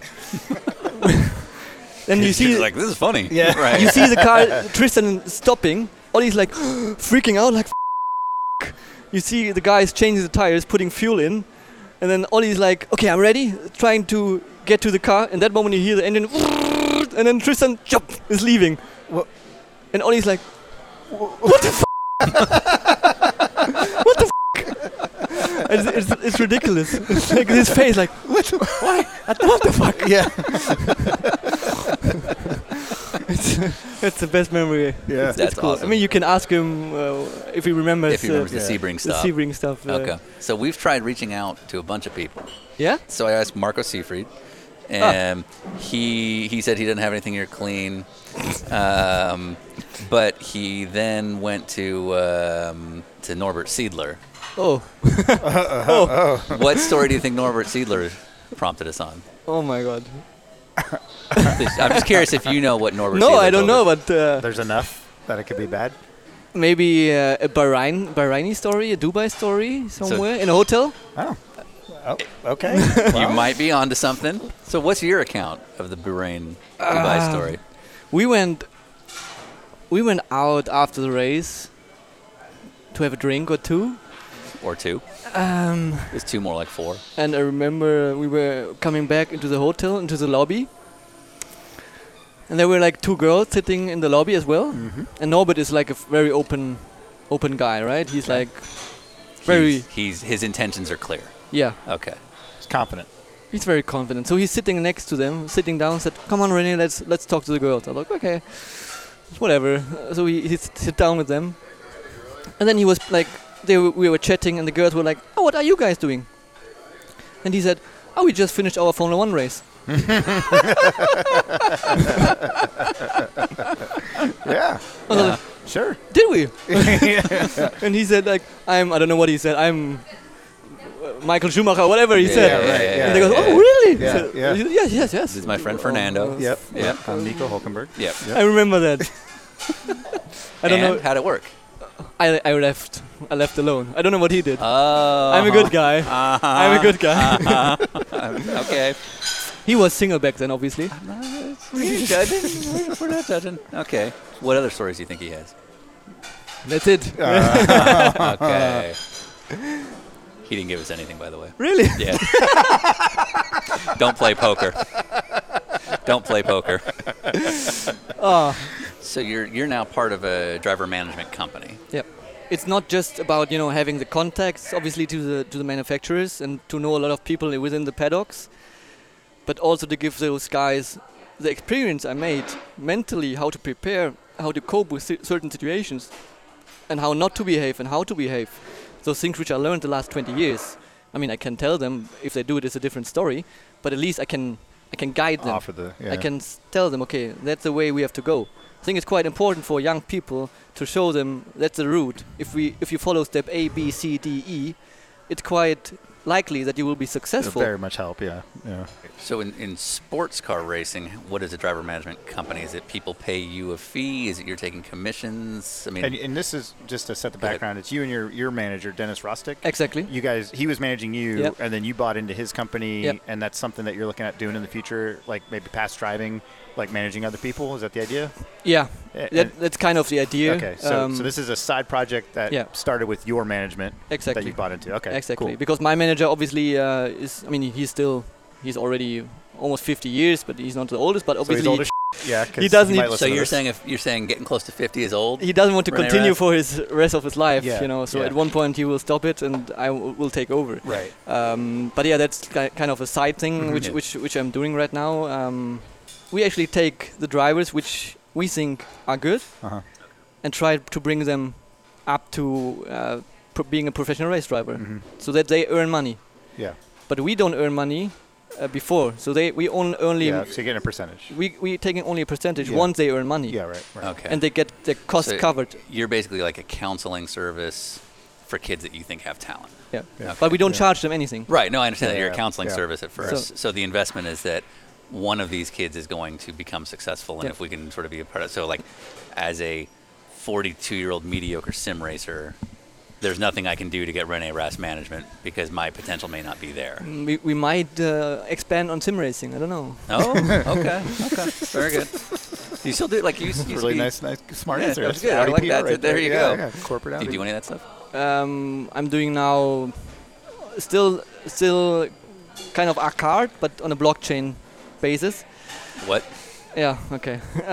Still racing, but on I'm a out. different platform, different technology, which is called okay. the blockchain. I know what blockchain is. Yeah. Yeah, But what does it have to do with sim racing? Or is it? it's a bit complicated. I don't care. I don't want to Yeah, know. I'm already Yeah. out.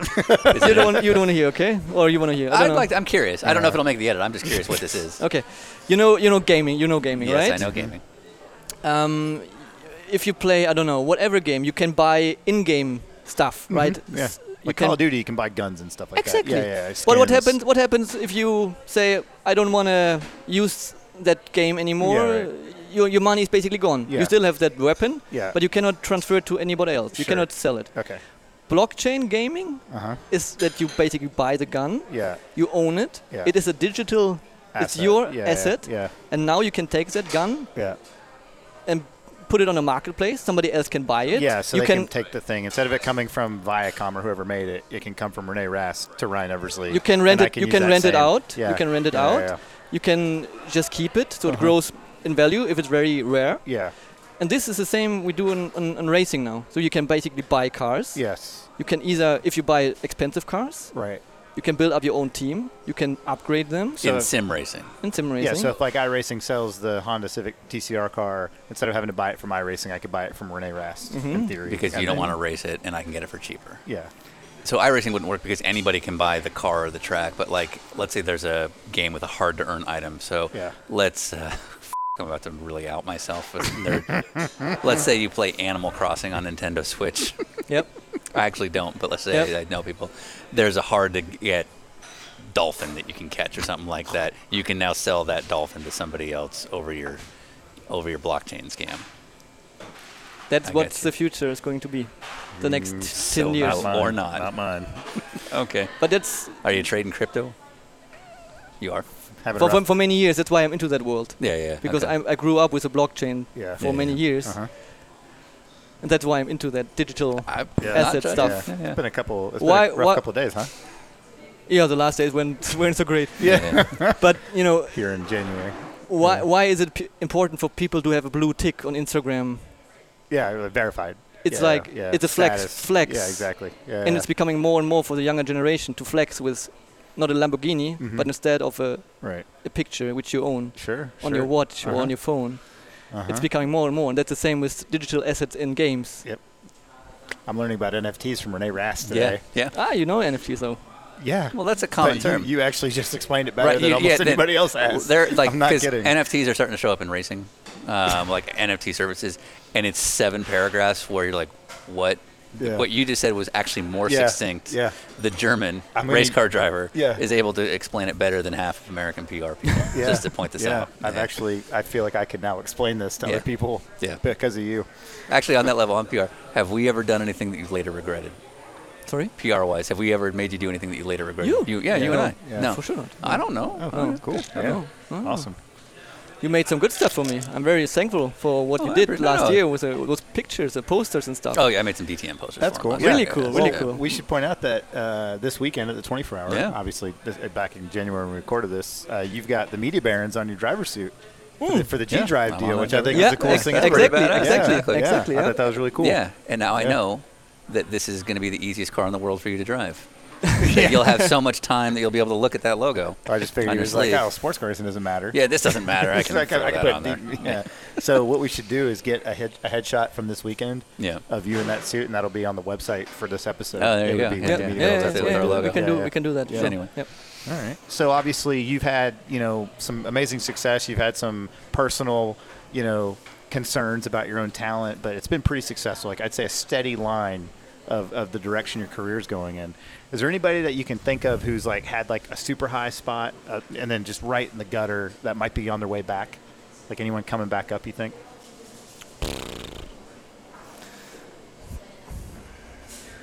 Not that I know about in Europe, but in America, I think maybe Dane Cameron. Sorry, Dan. Sorry, Dane. Yeah. Sorry, Dane. Sorry. Absolutely. So your son, Liam James, how old is he now? 5. 5. Okay. Carts are going to start showing up in the conversation. Where do you stand? He's driving like a crazy kart. You know that one Yeah. where you can drift basically. Yeah, He got yeah. that for Christmas. So he's already got it. He Okay. got it for Christmas this year or last Christmas. So when the And time comes for real karting, are you on board? No, I don't think so. Yeah. I mean, he has somehow, I don't know how, but he got some in talent, I would call it, because we have like a big parking Yeah. slot, and I put that cart in there. Yeah. We put him in, and it took him like 2-3 minutes till he was actually full throttle drifting around the corner. Yeah. He's a Rast. Yeah, he's your What did you kid. expect? And without telling him what to do, he just made it by himself. Uh-huh. But we have no kart track around us, so there's no go-kart track within 2 hours of Yeah. us. Okay. Yeah. And I'm not willing to travel with him to those tracks. Sure. Not yet.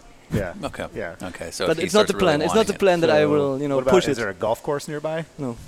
There's He likes to play. tennis. He plays tennis. There you go. Okay. You can He make play- a good living doing yeah, that. he Yeah. plays tennis. Yeah. He plays a handball, and you throw the ball in the volleyball. no, it's called handball in Yeah, Germany. it's handball's With its own sport. Okay. Yeah. It's a big sport in Europe. Yeah. Okay. Yeah. That's what he does. Skiing. Mhm. Sure. There you go. Soccer, is that a thing? No, he tried, but he sucks. So. Okay. 5-year-old son sucks. Got it. Yeah. Were you close to Sean Edwards at all? Oh yeah, Yeah. Sean was my best friend. What? I Yeah. didn't know that. Sean was my best friend back in the days. For 12, we were teammates in 2012. In 13, he died. Yeah, and we were in the Porsche Cups for many years together. Yeah, yeah. So I knew him quite well. And we talked before he went to For that day. for the day. Yeah. We talked, and I said, "Why do you do that for a Because bit he's of riding the passenger seat, right? Yeah, Yeah, in a I race said car. I would never. Yeah. I told him I would never do that. Yeah. And yeah, I mean, we know what happened, but no, terrible. Sorry, I can't. Yeah, one of the best drivers I met. He had oh scheiße. Sorry, man, take him. I didn't mean to upset you. I No, was it doesn't always upset me. It just yeah. reminds me of him. Yeah, because he was just, like, guy's a legend. He's You a know what I legend. mean? He's Like, a legend. and he was nice. I never you met know? somebody with so much talent. Yeah. So much talent. When he was driving, he was, like dancing with a car. He was, so much in control and sideways all the time, and such a nice character. I really spent so much time with him. So yeah, I think he would have had a great career in racing. Yeah. Jeroen was also a good friend of him. Jeroen Blickman. Yeah. And he's on my helmet since then. Oh, really? Yeah, that's he's great. always. Yeah. We had good times. Yeah. Where do you think he'd be today? Probably in where I am. Either he would have done in DTM or Sport, probably in IMSA. Yeah, something like a factory deal at Porsche or somewhere. Yeah, for sure. Yeah. For sure. Yeah. So, we kept you here for a couple hours. We always want, the episode to be something you could listen to 5 years from now and it'd still be kind of relevant. So, if somebody presses play on this episode, listens to the whole thing, what would you hope they take away from the episode about you? He does the Kimmy thing. That you basically can achieve anything if you set yourself a goal and try to work for it. If you show up believing you're going to be and then spend 18 hours a You day have in a zero debrief. faith in your career, even though you've had a ton of success. Right. You will achieve greatness. No, I think you get what you deserve in the end. Mhm. And if you work for something hard and you believe in it, that at one day it will pay off. Mhm. And if you do a lot of bad things, you will in the end get a lot of bad things. If you do good things in life and things you believe in, that you will at one point also get it back. Mhm. Even though it doesn't look like it Yeah. initially in the beginning, but in the end it pays off. I'd say on that note, Continental's got the check. Meow, meow, meow, meow.